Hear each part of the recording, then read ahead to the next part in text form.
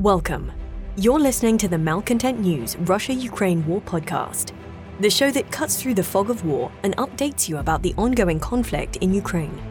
Don't forget to like, comment, and subscribe on Apple Podcasts, Spotify, and Google Podcasts. Hello, I'm Marina Yevshan, co-host of the Russia-Ukraine War Report podcast, and today is October the 8th, 2023. It's been 3,512 days since Russia's illegal occupation of Crimea on January 27, 2014, and 1 year and 227 days since Russia expanded its war of aggression against Ukraine. You can use our Russia-Ukraine war map to help you visualize the areas discussed, and there is a link in the podcast description. The Russia-Ukraine War Report is compiled by our team from around the world. Today's report includes information from our direct contacts and journalists in Ukraine, the Russian Ministry of Defense and the Ukrainian General Staff of the Armed Forces of Ukraine morning reports, operational commands north, south and east of Ukraine, open source intelligence, our in-house team of analysts and geospatial experts, and pro-Ukrainian and pro-Russian mail bloggers and social media channels with a track record of trying to be accurate. We have one mission: the truth, because the truth matters. I also want to add that the entire team at Malcontent News stands behind the people of Israel after Iranian-backed Hamas militants attacked multiple cities, killing hundreds, wounding thousands, and leaving over 750 people missing.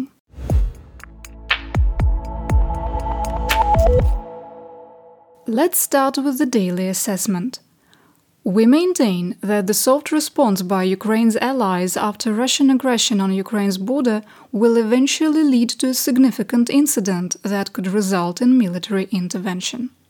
Our assessment that Russian forces will increase their attacks theater-wide in an attempt to exhaust Ukrainian resources before a resolution on continued United States aid is reached remains accurate, with Russia launching more than 50 attacks during the day. We maintain that the removal of the United States Speaker of the House, Kevin McCarthy, has put the ongoing Ukrainian offensive at extreme risk. We further assess that the abrupt ending of US military aid will be catastrophic if a resolution is not reached within the next 19 to 26 days. Western partners are not meeting their promised military training, heavy equipment and ammunition delivery dates, and while Ukrainian military leaders are not blameless, these continued delays are negatively impacting Ukraine's military capabilities.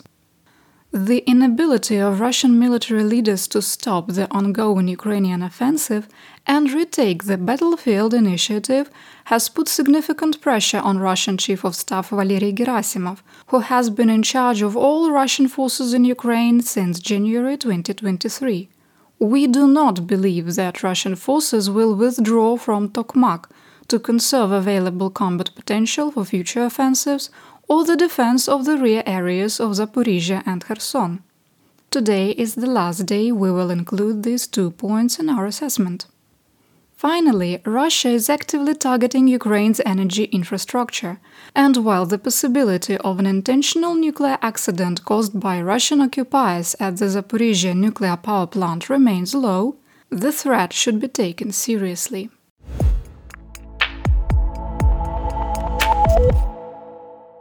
Today's action report starts in Kharkiv. In the Kupiansk operational area, AO, Russian forces continued significant combat operations northeast and east of Kupiansk. The Russian attacks involved mostly light infantry and were in the areas of Liman Pershий, Sinkivka and Ivanivka. Russian troops have suffered heavy losses while making no gains. We maintain our assessment that these are spoiling attacks meant to lock Ukrainian forces in place and force the transfer of reserves into the AO.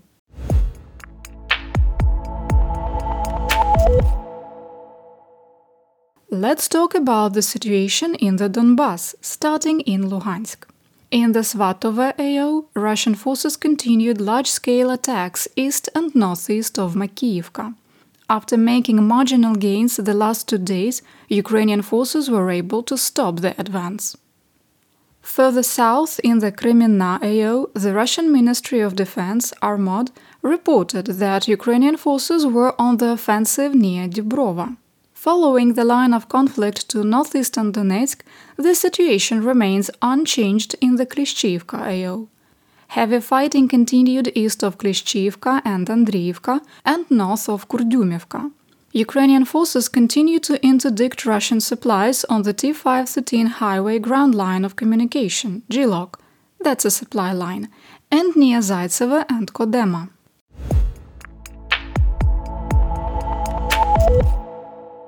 In southwestern Donetsk, Russian forces made tactical gains near Avdiivka. On the western edge of the Krasnohorivka plateau, Russian troops advanced through tree lines in the direction of Stepove. They have not reached the railroad grade, reaching the 200-meter heights.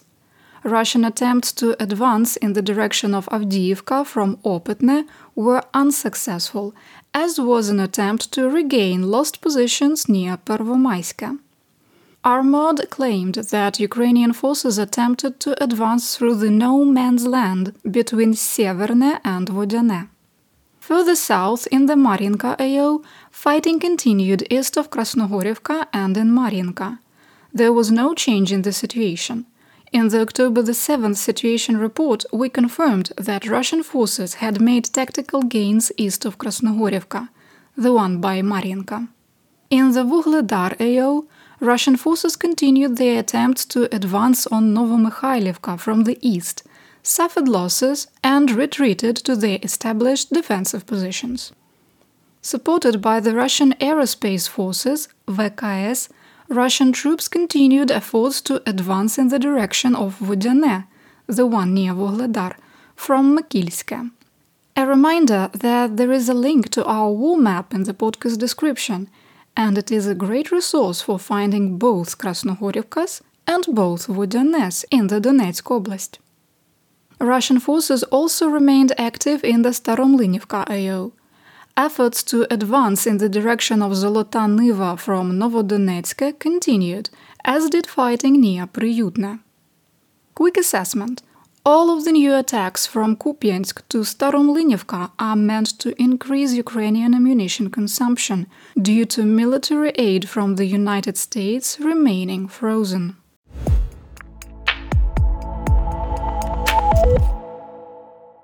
In Zaporizhzhia, Brigadier General Alexander Tarnavsky, commander of the Operational Strategic Group of Troops Tavria, reported that Ukrainian forces carried out 1,265 fire missions, maintaining a high operational tempo. In the Guliai-Pole AO, Russian forces launched a major attack in Marfopil, using up to 2 companies of mostly light infantry. While they were able to advance 200 to 300 meters further north, Russian troops suffered heavy losses. The situation in the Orikhiv AO remains highly dynamic. Heavy fighting continued from the western edges of Verbove along the Surovikin line, the northern and eastern edges of Novoprokopivka, and the western edge of Robotyne. Russian forces launched 22 separate counterattacks, and the VKS carried out 14 airstrikes.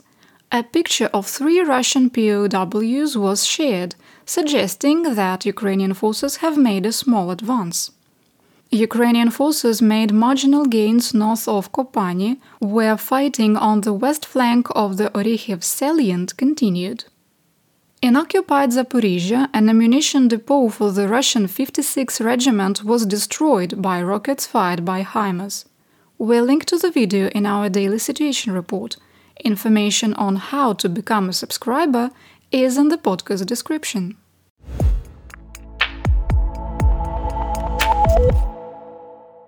It's time to talk about the Black Sea, including the countries of Romania and Bulgaria, occupied Crimea, and the Mykolaiv and Odessa regions.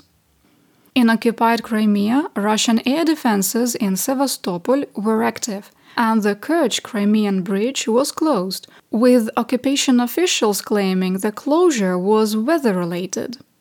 Ukrainian forces fired 2 modified S-200 anti-aircraft missiles used for a ground attack at the Russian logistic hub in Jankoy.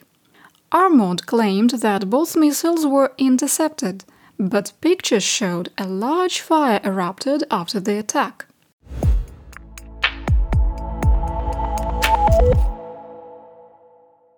Now to Kherson, where Russian forces continued to shell and bomb the right bank of the Dnipro River.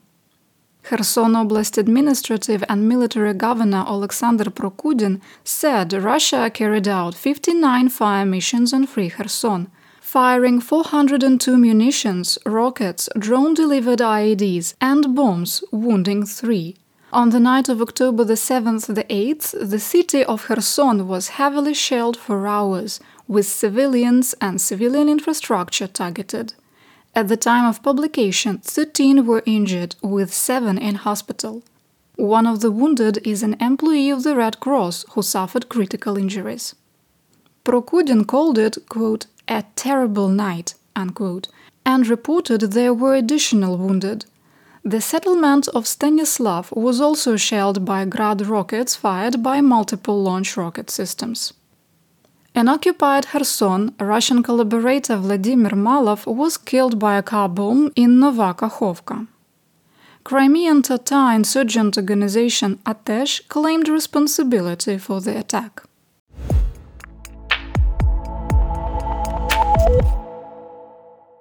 Now let's talk about theater-wide events. If you're wondering where the Russian drone strikes are, so are we. The 7th was the second day in a row without a Shahed 136 kamikaze drone strike. In our assessment, with the Rammstein working group meeting scheduled for October the 11th, there is a significant probability of a large missile or drone attack on Ukraine between October the 10th and the 12th. The Minister of Energy of Ukraine, Herman Galushchenko, advised residents they should take steps to be self-sufficient this coming winter. Quote, "Buy generators, check that they are in working condition. If there is an opportunity to strengthen autonomous functioning, do it. And we, together with our air defense forces, will do everything so that you do not need this equipment." Unquote.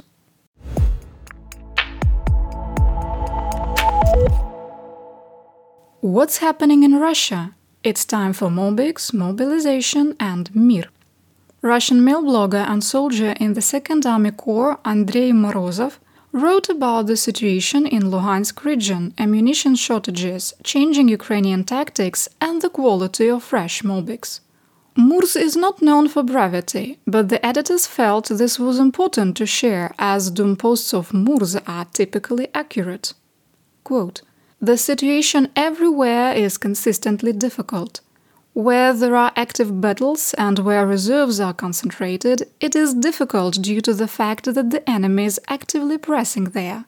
Where reserves have been removed, the enemy also guesses about this and puts pressure to the best of his ability on weakened areas. The enemy has a constant flow of armored personnel and manpower. There is a process for preserving personnel that allows you not to lose the quality of troop control in the event of significant losses. So talk about, quote, Ukrainians running out of steam, unquote, is completely groundless for now. In my opinion, everyone is clearly aware of the shell famine of the Russian armed forces. As long as the Russian armed forces have some reserves, it is possible to restrain the enemy's advance and localize it. When there are no reserves because there is no mobilization, it will be very unpleasant. Where and how it will be possible to stop breakthroughs or sharp pressures on the front is a matter of the last battalion. A quick sidebar. When Murs wrote "Matter of the Last Battalion", what he is carefully saying is which combatant runs out of combat potential first. Back to Murs. The quality of a significant part of the volunteers, thanks to whom it supposedly will be possible to do without mobilization, was described to me. I was in the village the other day. There were 2 drunks there. I hired them once to dig a hole in the ground, 1.5 meters by 2, depth 2 meters. We dug for 4 days. They dig for 10 minutes and rest for 2 hours. They went for the contract into stormtroopers. Murs goes on to add, The situation is dire and will worsen in the foreseeable future." Unquote. Quick assessment. Murs chose his words carefully, as he has come under repeated investigation for discrediting the Russian armed forces. Reading between the lines, his comments about troop control imply that Russia is still using human wave attacks and exhausting combat potential in the process. Multiple Russian male bloggers reported that the 205th Brigade, which was stationed on the left bank of the Dnipro River in occupied Kherson, was withdrawn to Crimea. The unit suffered from a series of very public scandals, including one of their officers defecting over the summer, dozens captured, and waves of soldiers rioting due to poor command, a lack of equipment and material, and heavy losses. Russian forces are taking a page from Ukrainian tactics and have upped their decoy game.